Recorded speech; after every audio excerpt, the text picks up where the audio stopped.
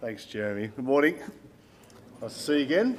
I don't know about you, but one of the things I love about having a whole bunch of different Bible readings is just picking up different bits and pieces throughout chapel that may be unrelated to the sermon, but just learning something new or hearing something unnew. I mean, yesterday, I don't know if you probably all knew this, but it sort of struck me new, I think, that the bronze serpent that the Israelites were, burning incense to, and they smashed the thing. I'd never noticed that before.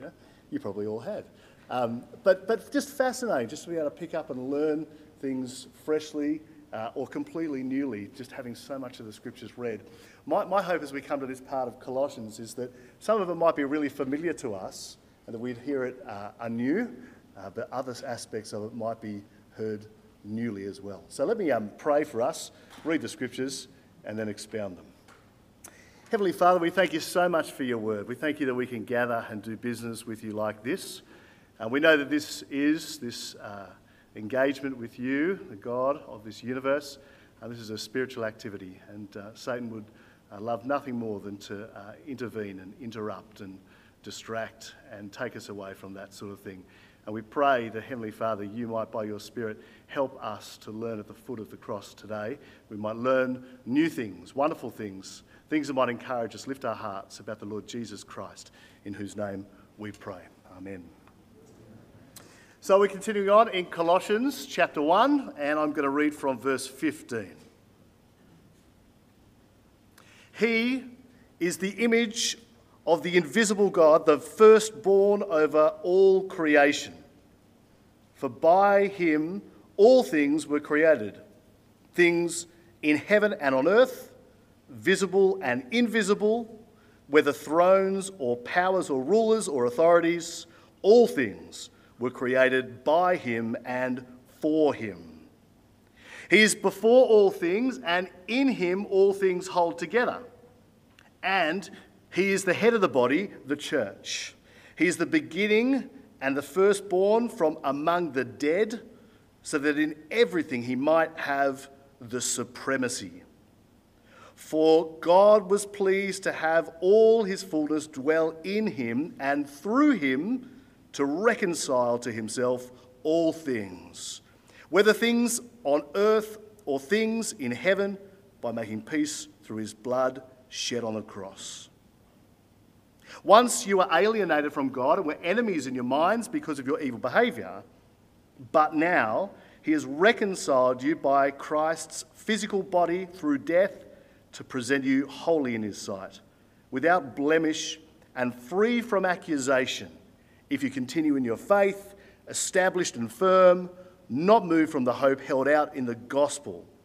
This is the gospel that you heard and that has been proclaimed to every creature under heaven, and of which I, Paul, have become a servant.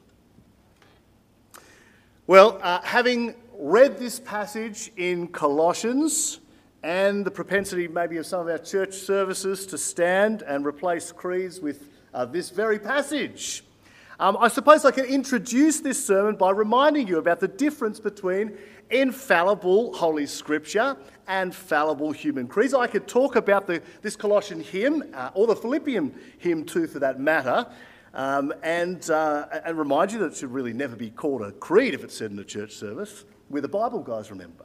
I could talk about standing to say, any passage of Scripture, these passages of Scripture, and how it's perfectly fine actually to say this Colossian hymn and stand and do that, just as like some churches stand and say a part of the Gospels.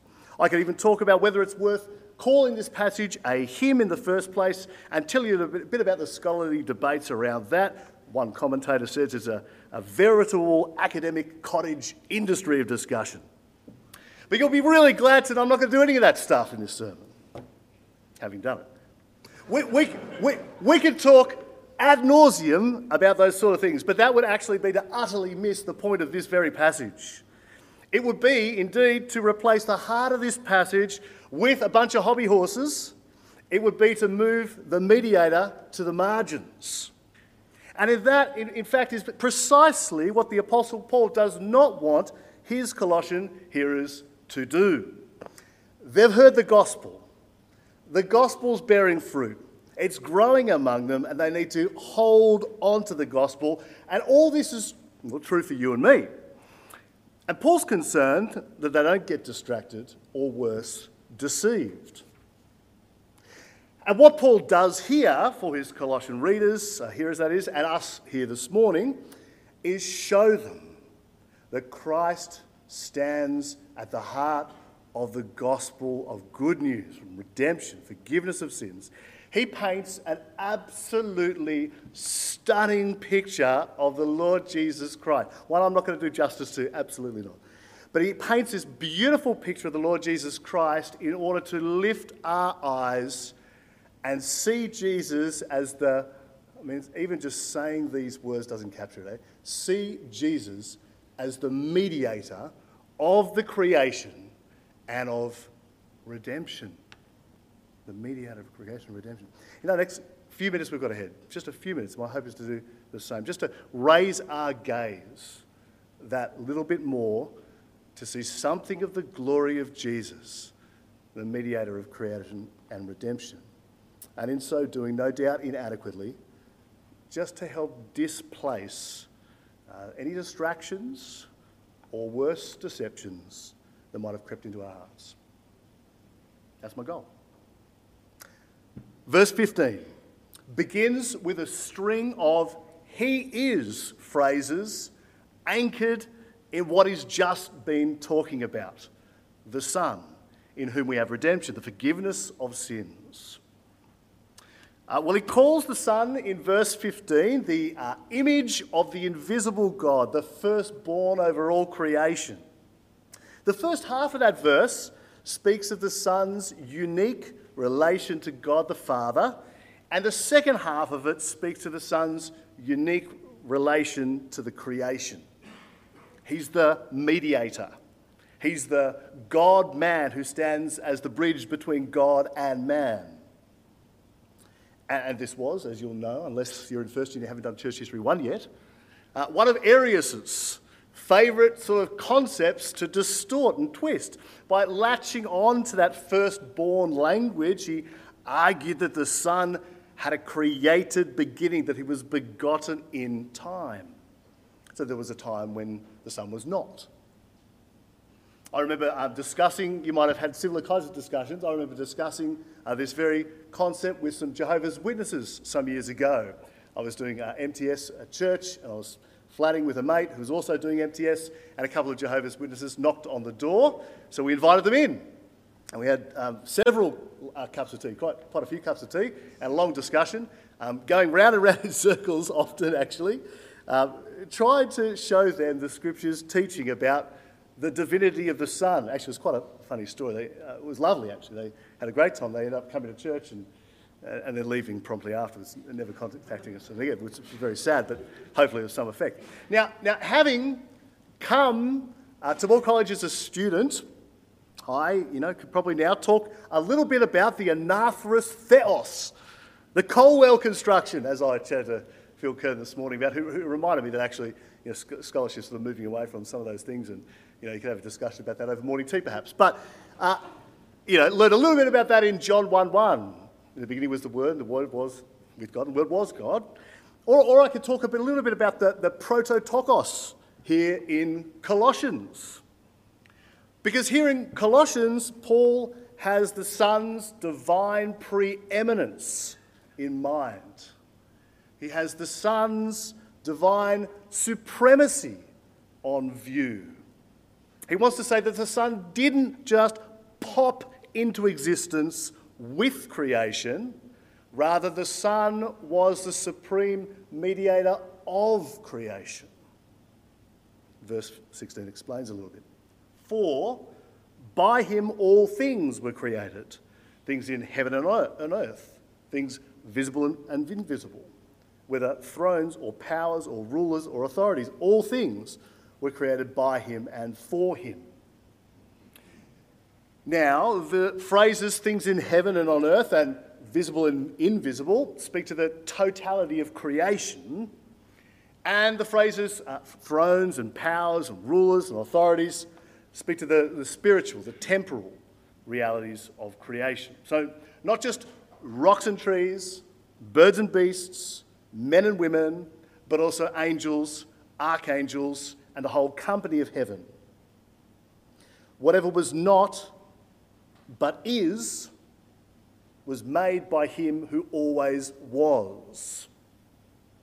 Christ, the mediator of creation. He's before all things, verse 17, and in him all things hold together. Without him, electrons wouldn't keep circling around nuclei. Gravity would stop working. Planets would lose their orbit. Everything is contingent upon Christ. There is, to quote the old Dutch Reformed theologian Abraham Kuyper, and Prime Minister too, there is no square inch in the whole domain of existence in which Christ does not cry, mine. All of which means the global plagues, geopolitical conflicts, economic uncertainties, and so on, none of these threaten the sovereignty of the Son.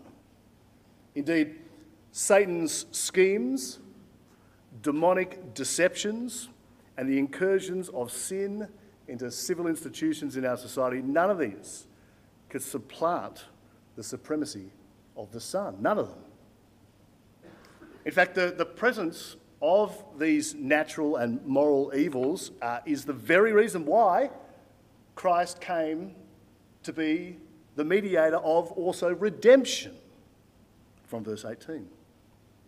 And he is the head of the body, the church. He's the beginning and firstborn from among the dead, so that in everything he might have the supremacy.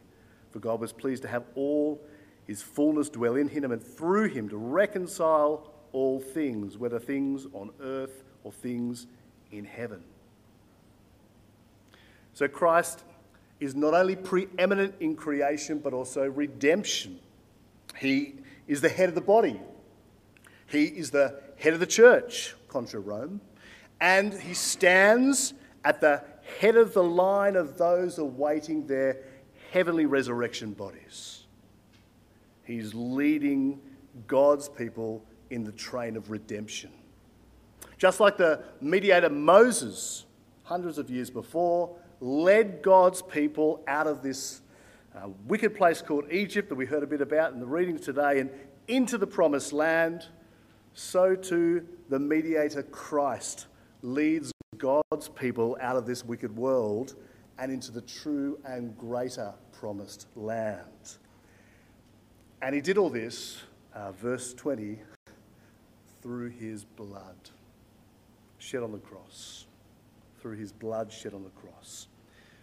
Just think about this for a moment. That same Christ who in verse 16 created all things, the sun, the moon, the stars, the clouds, the rain, the air, the powers, the rulers, the authorities, that same Christ who holds all these things together, who whilst holding all things together and having the fullness of God dwell in him, spilt his blood on a cross, a cruel Roman cross, having had his physical body beaten with whips, having had his physical body broken in death.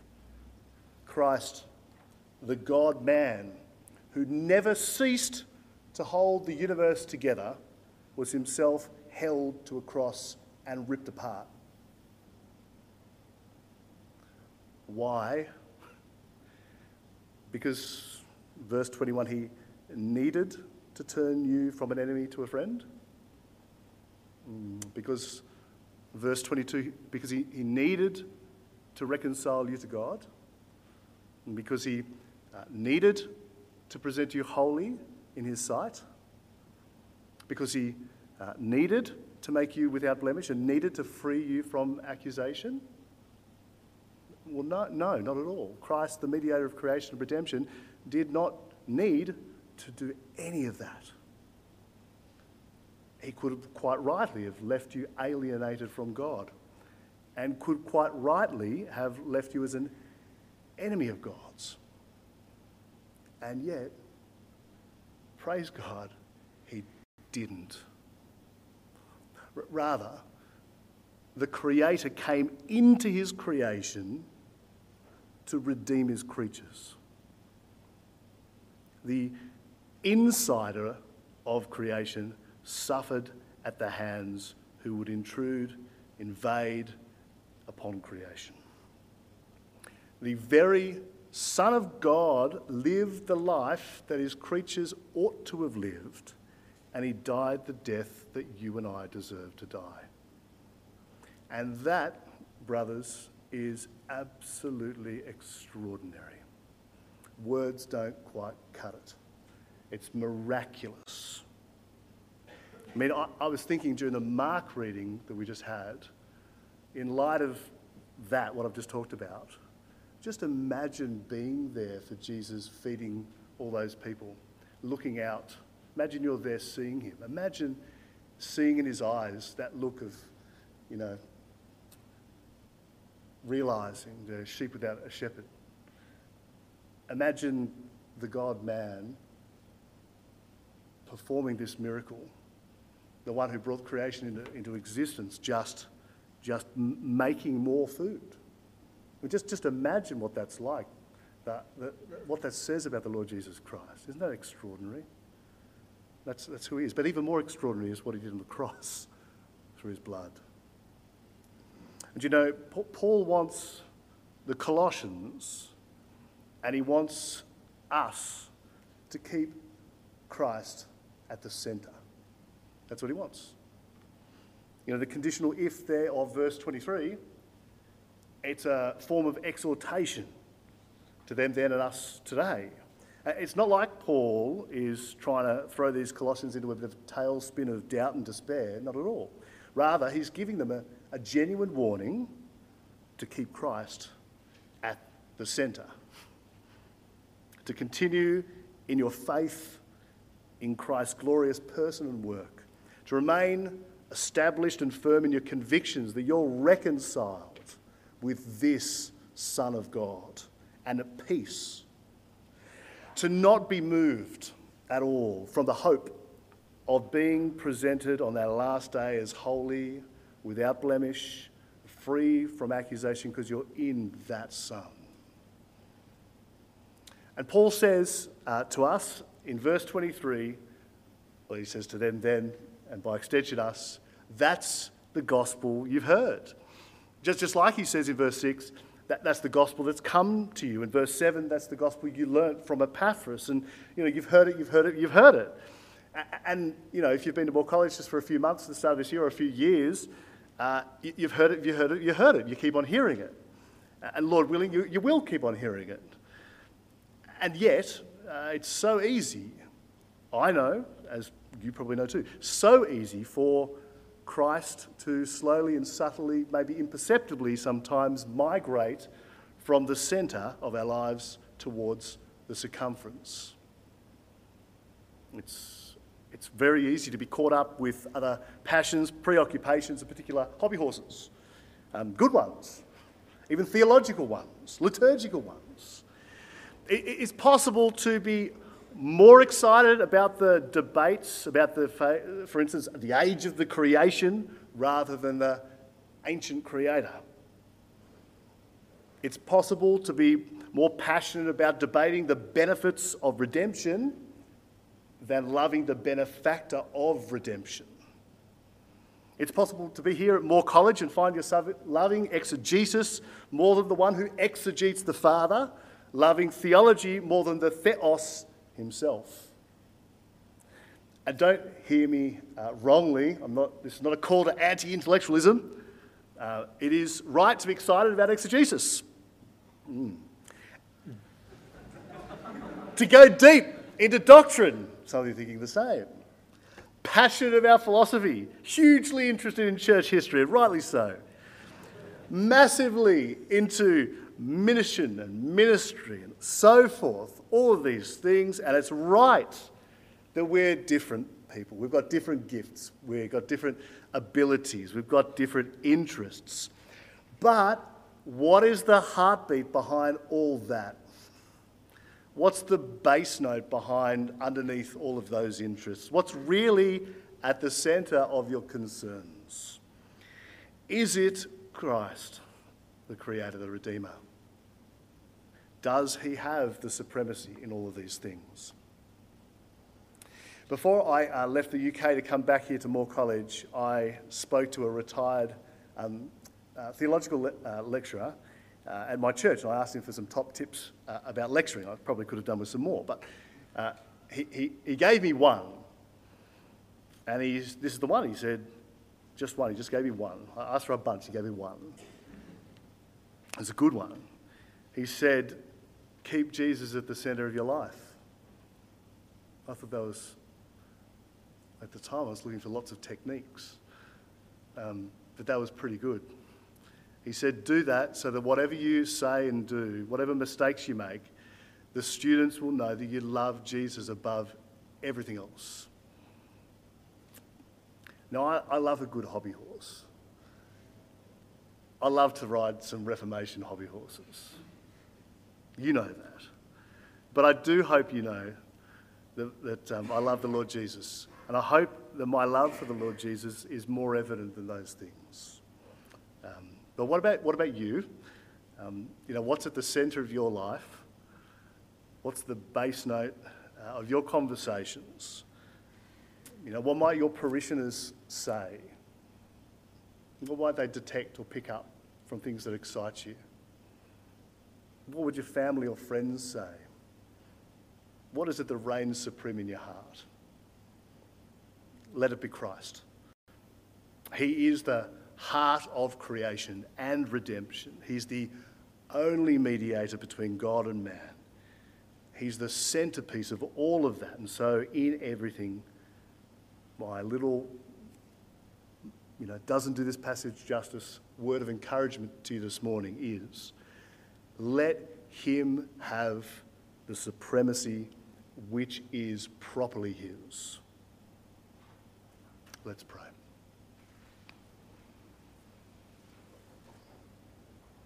Lord Jesus Christ, creator of all that is, redeemer of your precious people, God from God, light from light, true God from true God, begotten, not made, of one being with the Father, from whom all things were made.